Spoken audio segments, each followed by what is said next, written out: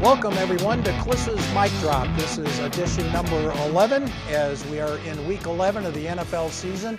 Game number 10 for the Broncos. They're coming off a bye, and this week is all about Gary Kubiak and the Minnesota Vikings. Kubiak, as you know, just kind of set the stage of what happened as far as his separation from the Broncos. Rather shocking. Vic Fangio is the head coach. He's just been named the head coach, I believe, on January 9th. Gary Kubiak was going to be his offensive coordinator.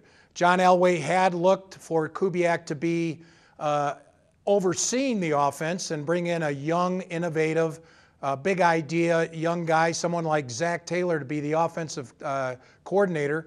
But then when Zach Taylor got the head job with the Cincinnati Bengals, Kubiak said he was healthy enough to be the offensive coordinator. All was good, except for Kubiak also wanted Rick Dennison to be his O-line coach, Brian Periani to be his tight ends coach, and Clint Kubiak to be his quarterbacks coach. No problem with Clint Kubiak. He's a very good young coach on the rise, doing a great job with Cousins in Minnesota right now. There was a little pause with Dennison and Periani. Dennison would have been okay, but Elway wanted Mike Munchak to be the offensive line coach. Kubiak balked at that. There was some issue with Brian Periani. There was numerous people in the building that had a problem with Periani. And I know Brian Periani. He's always been good to me. He's been a nice guy. I hate to single him out for this, but that was really the deal breaker with Gary Kubiak. If Periani could not be the coach, then Kubiak was going to move on. And within 5 days, he had an interview with the Minnesota Vikings. And by the way, in his interview with Mike Zimmer and Rick Spielman, and Kevin Stefanski, who's still the offensive coordinator in title anyway for the Vikings, Kubiak had with him Dennison, Brian Periani, and Clint Kubiak, as if there was no mistake that it was a package deal. So Kubiak is with the Vikings, and the Vikings have improved on offense tremendously. They were number 20 in offense last year. They're number 8 this year. Kirk Cousins, it made sense because he was a Shanahan disciple. Mike Shanahan and Kyle Shanahan were in Washington when they drafted Kirk Cousins, when they promoted Kirk Cousins ahead of first-round draft pick RG3. And Cousins started flourishing in Washington. Gary Kubiak, as you all know, is 1 degree removed from the Shanahans. In fact, in Houston, Kyle Shanahan was offensive coordinator under the head coach, Gary Kubiak. So it's the same type of offense, same type of system. Kubiak could get the most out of Cousins, who had a disappointing first year with the Minnesota Vikings. He replaced Case Keenum, an upgrade that was supposed to be the missing link. The Vikings instead went 8-7-1 and missed the playoffs in Cousins' first year. Looks like they're going to make it this year. They're 7-3. They're taking on a Broncos team that is a 10.5-point underdog, which is very surprising to me. Here's why I think the Broncos have a chance of pulling off an upset. They're coming off a bye, so their bodies are rested. They should be as fresh as they're going to be this whole season going forward. The Vikings are coming off 2 tough road games at Kansas City, where they lost a tough one to Matt Moore in the Chiefs, the backup quarterback. And then they played Sunday night at Dallas, had a heck of a game against the Cowboys, won that one thanks to their offense. But still, those are 2 tough games on the road. And now the Vikings have a bye next week. I can see the Vikings exhaling, especially when you look at that point spread.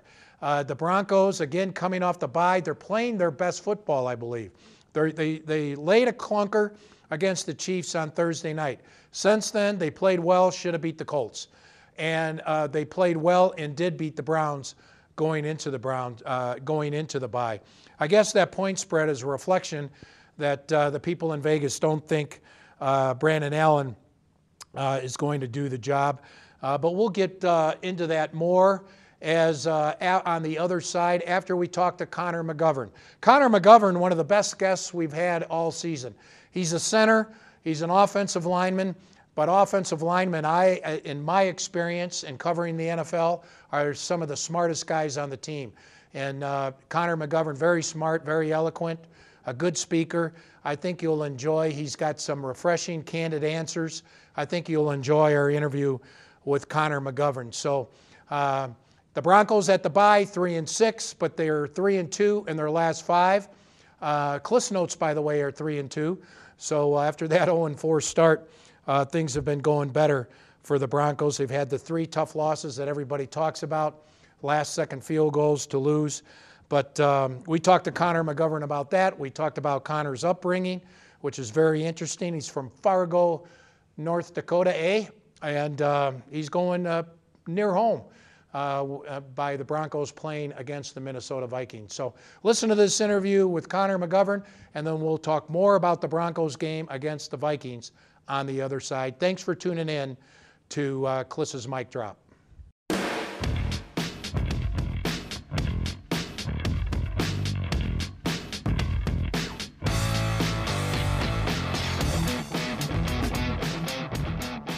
Connor, welcome to the cave. Happy to be here. Yeah, how you doing? Good. How are you doing? Good. Let's talk about Connor McGovern, where you came from. Fargo, North Dakota. I know you've heard all the all that kind of stuff. Yeah, when I got to college, I definitely heard all of it and kind of lost my accent a little bit being out of Missouri. Yeah, you don't sound anything like they did. They exaggerated it a little somewhat. bit. Yeah. You get it. There's. I love that movie, by the way. Yeah, it's a good with the. There's some folks still up there that sound a little bit like the movie, but it's dying out a little bit. Yeah. So I read in Wikipedia. I bet you don't like this. You had no control over it, but they say you come from an affluent family. Yeah, it's a little different because it's pretty blue collar. It's not like it was oil money or investments. It's farming. So it's a hard working family, and my grandpa and parents, aunts and uncles have done pretty well for themselves farming. Yeah, and your dad is kind of like corporate agriculture, right? He's the one that's doing all the deals and getting all the contracts done and all that kind of stuff. When harvest hits, what we do is potatoes, and they're finicky with harvest. So there's a really small window. The temperature has to be right. The moisture has to be right. So planting. Not as much in the tractors as he is during harvest, but yeah, he still gets his hands dirty. Yeah, and you're a blue collar guy yourself, as far as how you train. You're a big weightlifter, boxing. There are easier ways to work out. Yep. Did you grow up working hard, getting your hands dirty? Oh yeah, like I said, it's blue collar. So I didn't know that I came from an affluent family until I got to the NFL, and they told me I came from an affluent family. So, well, what did you do? What were some of the chores you had to do? Oh, I mean, I grew up racing dirt bikes and stuff. So like Friday, Saturday mornings, I'd get up, and my dad would be out checking the fields and stuff. So I'd go get in the skid steers and go fix the tracks and do all that kind of stuff. And then when hunting season was rolling around, I was in the tractors helping getting the plots ready and stuff. You can't really have a 12, 13, 14, 15-year-old out on a corporate farm running those tractors. But I helped around the house with that kind of stuff. And then how did it all lead to football for you? I come from a family where football is big. My grandpa played football and wrestled in college.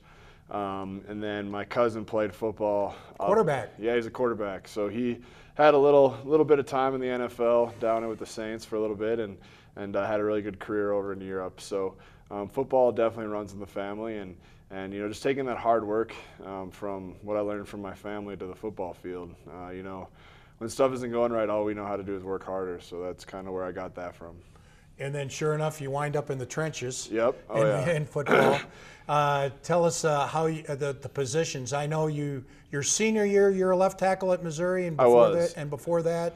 Mainly guard. I started a couple games. I think the first 3 games my junior year were at right tackle, and they moved me back to guard. And then before that was all guard. So, what is it about the offensive line that you like? In high school, I actually didn't like the offense line. I like D-line.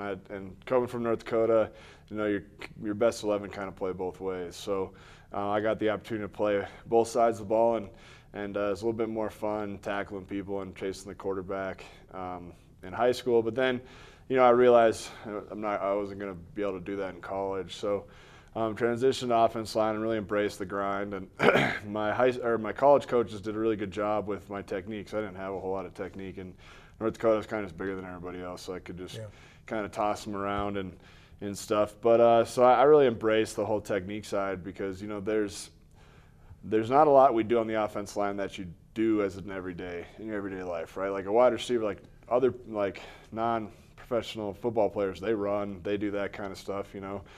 Same with a lot of the other positions, but you know, a lot of our stuff's backing up, or you know, most people aren't going out pushing their cars, like, you know, just kind of you know, relate to what an everyday person does. So I really embrace the skill aspect of it and really try to improve my technique, because I really didn't have any when I got to college. Yeah, brute strength. Yep. You can't get by on that alone. No, you need to have, everyone thinks like, you see a lot of guys at the combine, they'll put up, you know, 50 reps on the bench or something, and you never hear their name called on a Sunday. So it's a lot more than you see a lot of guys that put up 12 reps at offense line, and then they're the ones that are going to the Pro Bowls and stuff. You know, it's a highly skilled position, even though people don't realize it's a different skill than what everyone just assumes if you run fast, you're highly skilled. Well, the offense line is completely different, and it's a different technique, and I've really tried to embrace that and get as good as I could at that. Your last year, we talked about you playing left tackle, and your quarterback was a freshman, a true freshman, Drew Lock. And I remember asking you about him last year. This is way before the draft, and because Elway and Russell went out to look at him, and you gave a glowing review on Drew Lock. What do you remember about him as a freshman, and why you think he would be in the position today on the verge of becoming a starting NFL quarterback? Yeah, you know, he came in a tough situation. We had to come off of 2 years going to the SEC championship game, so coming off, you know, arguably two of the best years in Mizzou history. You had 07, 08 was when they went to the Big 12 and all that kind of stuff. And so it's up there with those 2 years. Chase Daniel years. The Chase Daniels years. So we were arguably competing with them for the best Mizzou teams in history. And for him to come in and, you know, we had some stuff going on off the field, and it was a tough situation. And quarterback got suspended. Then we had the little lockout thing towards the end of the year. And there's just a lot of stuff going on at Mizzou at the time. And so for him to come in and do what he did then, and then, you know, not let that break him. You know, he took it, and he didn't let that down year, you know, affect his career. He came back and really helped turn that program back to what it was, and played really well. So, you know, just that aspect of him being able to, you know, not let the down times get him down, and really be able to fight through those and become excellent after some tough years. Talk about your transformation. You've been all over that offensive line from your really the last 2 years in college to the first 2 or 3 years in the NFL. You're now at center. How difficult was that adjustment for you? Luckily, since I've been in the NFL, I've always kind of been the second or third string center. So, you know, obviously practice and games are a little bit different. But and I had a great mentor in Paradis to help me last year, and just, you know, being a backup in case I had to go in, you know, during the week we'd talk. You know, you always got to prepare. You don't want to think someone's going to get hurt, but people do. So Paradis and I would watch extra film, and we'd talk about centers around the league, who's doing what well, who's doing what not so good, what techniques work at center, and then, you know, as we would be discussing center, same play, I'd be watching the guards as well. So I luckily made the transition a little less difficult, having Paradis, you know, kind of be that mentor for me. And but, you know, I've really enjoyed it, and it definitely hasn't been totally smooth sailing, but I've really enjoyed it, and I think I have the opportunity to really excel. Center is more of the cerebral position along the offensive line. You have to call out. You got to see the protections or the pass rush. What is talk us through what that's like as you go up to the ball. Yeah, you know, you go up to the ball, you have some sort of idea what defense they're going to be in. Obviously, when you get in third and long, so that's when you get all the oddball looks, and that's when your job gets a little bit harder. So, you know, you just got to a lot of it's well, the way I do it is picturing it in your head. You know, a lot of it is, you know, and where you got your help, where you don't have help, where you got a running back or a tight end that can assist the blocking. So it's a numbers game, and then running is a lot of geometry, just figuring out angles. So it ends up being a little bit more math than you'd expect playing center. Just the way I guess I was decent at math, so I kind of put it into numbers and shapes and do it that way. And then you got rules for every protection. So you might never have seen the look in practice because they're thrown out, but as long as you follow the rules and I apply the numbered system to it, it seems to be able to pick up blitzes a little bit better, but they're going to throw something weird that you've never seen before. I'm glad you brought up math because, in baseball, I used to have a theory. I went up to Derek Jeter once, and the way he kind of maneuvered, the way he tagged, the way he moved on relays, the way he slid, I said, I bet you're good at math. And because there's something instinctive about an athlete, yep. You have to think on the fly, and I think there's something that translates between figuring out math, angles as you say, and actually performing on the field. And sure enough, Derek Jeter said he was an A student. Yep. All the way in it's math. that critical thinking and math, especially when you get into the higher maths, a lot of just critical thinking. Figure out when you start doing math without numbers, it gets a little bit different. So it's I really enjoy the cerebral part about it, and I enjoyed that part as a guard, being able to help the center. Paradis was extremely cerebral, so he didn't need a lot of help, but it was fun to bounce ideas off of each other and be like, well, he'd be like, do you think it'd be easier to do this or that or however? So it's a fun position.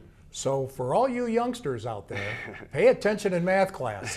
And yes, you will have to use it later in life. It does come up later. The Broncos, going into the bye, 3-6, you're playing better as you're going into the bye.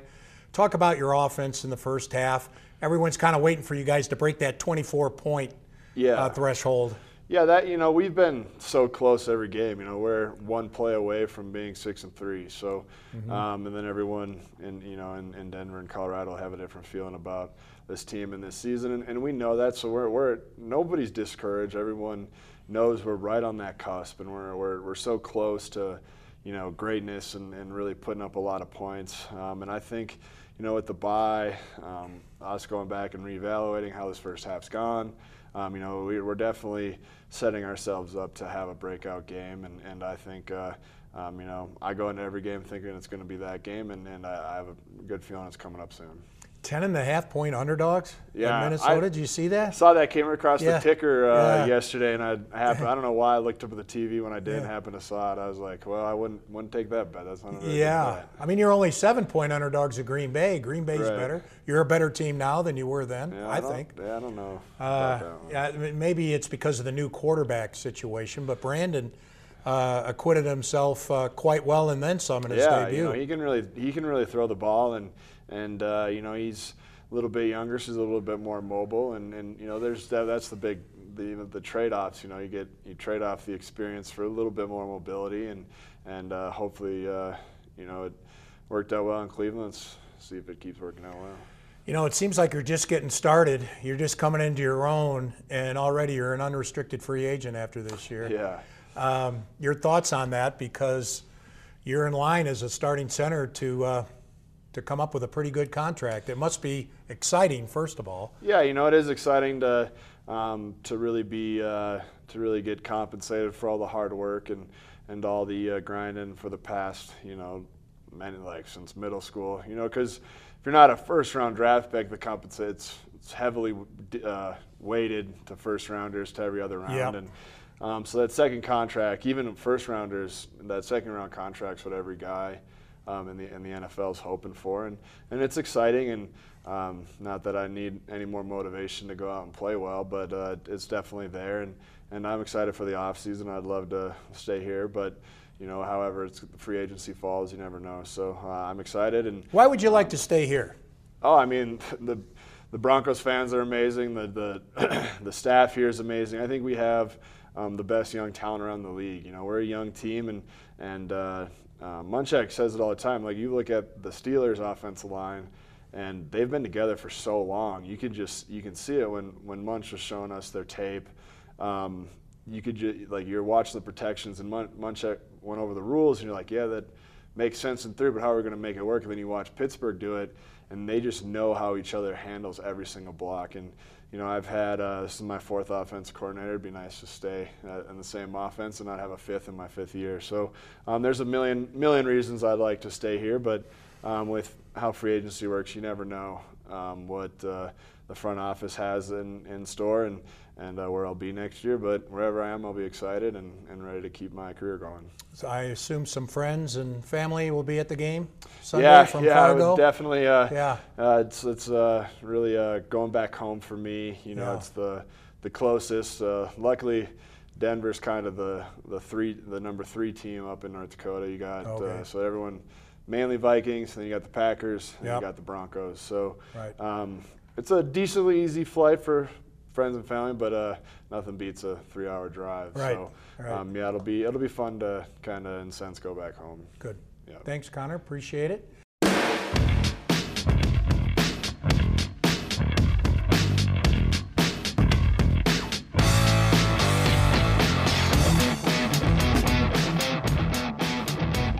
All right, I hope you enjoyed that interview with Connor McGovern, the Broncos center. Done a nice job. I know there was a lot of concern about Connor with his shotgun snaps to Joe Flacco during training camp, but that really hasn't been an issue. Maybe 1 or 2 low snaps, maybe 1 high snap during the regular season through 9 games. But every center has 1 or 2 of those during the regular season. McGovern doing very well, and I tell you what, he's about to strike it big. It's kind of funny that what he said, that everyone says he came from an affluent family, and he said he didn't know that he came from an affluent family until he got to the NFL. His dad has done a heck of a job in the agriculture industry, but Dad got his hands dirty throughout his life, and Connor McGovern did too. Big weightlifter, boxer as far as working out. He's got a good, strong work ethic, and it's about to pay off for Connor McGovern, a 5th-round draft pick of the Broncos in 2016. Basically redshirted. He was active his whole rookie year, then started playing a little bit his second year, and has been a regular in the last 2 years since. So Connor McGovern has been one of the bright spots for the Broncos in this 2019 season as they go to play the Minnesota Vikings. Again, that point spread is curious to me. I think the Broncos are better than the Green Bay Packers, and then the Broncos are only a 7-point underdog at Green Bay. I'm sorry. I think the Broncos are a better team than they were when they played the Green Bay Packers. They're better now than they were at Green Bay. Okay, the Packers, I think, are better than Minnesota. And in that game, Broncos at Green Bay, the Broncos were a 7-point dog. And they were in it. I can't remember. They might have lost by 8. Maybe they didn't cover. I can't remember how that game, but it was a 1-score game. I do remember that. At least at one point. Maybe the Packers did cover. I'll have to look that up. But I'm surprised that the Vikings are 10.5-point favorites here. And let's looking ahead to this game. It's about the Gary Kubiak offense. Gary Kubiak struggled when he was here offensively as a head coach. The Broncos did.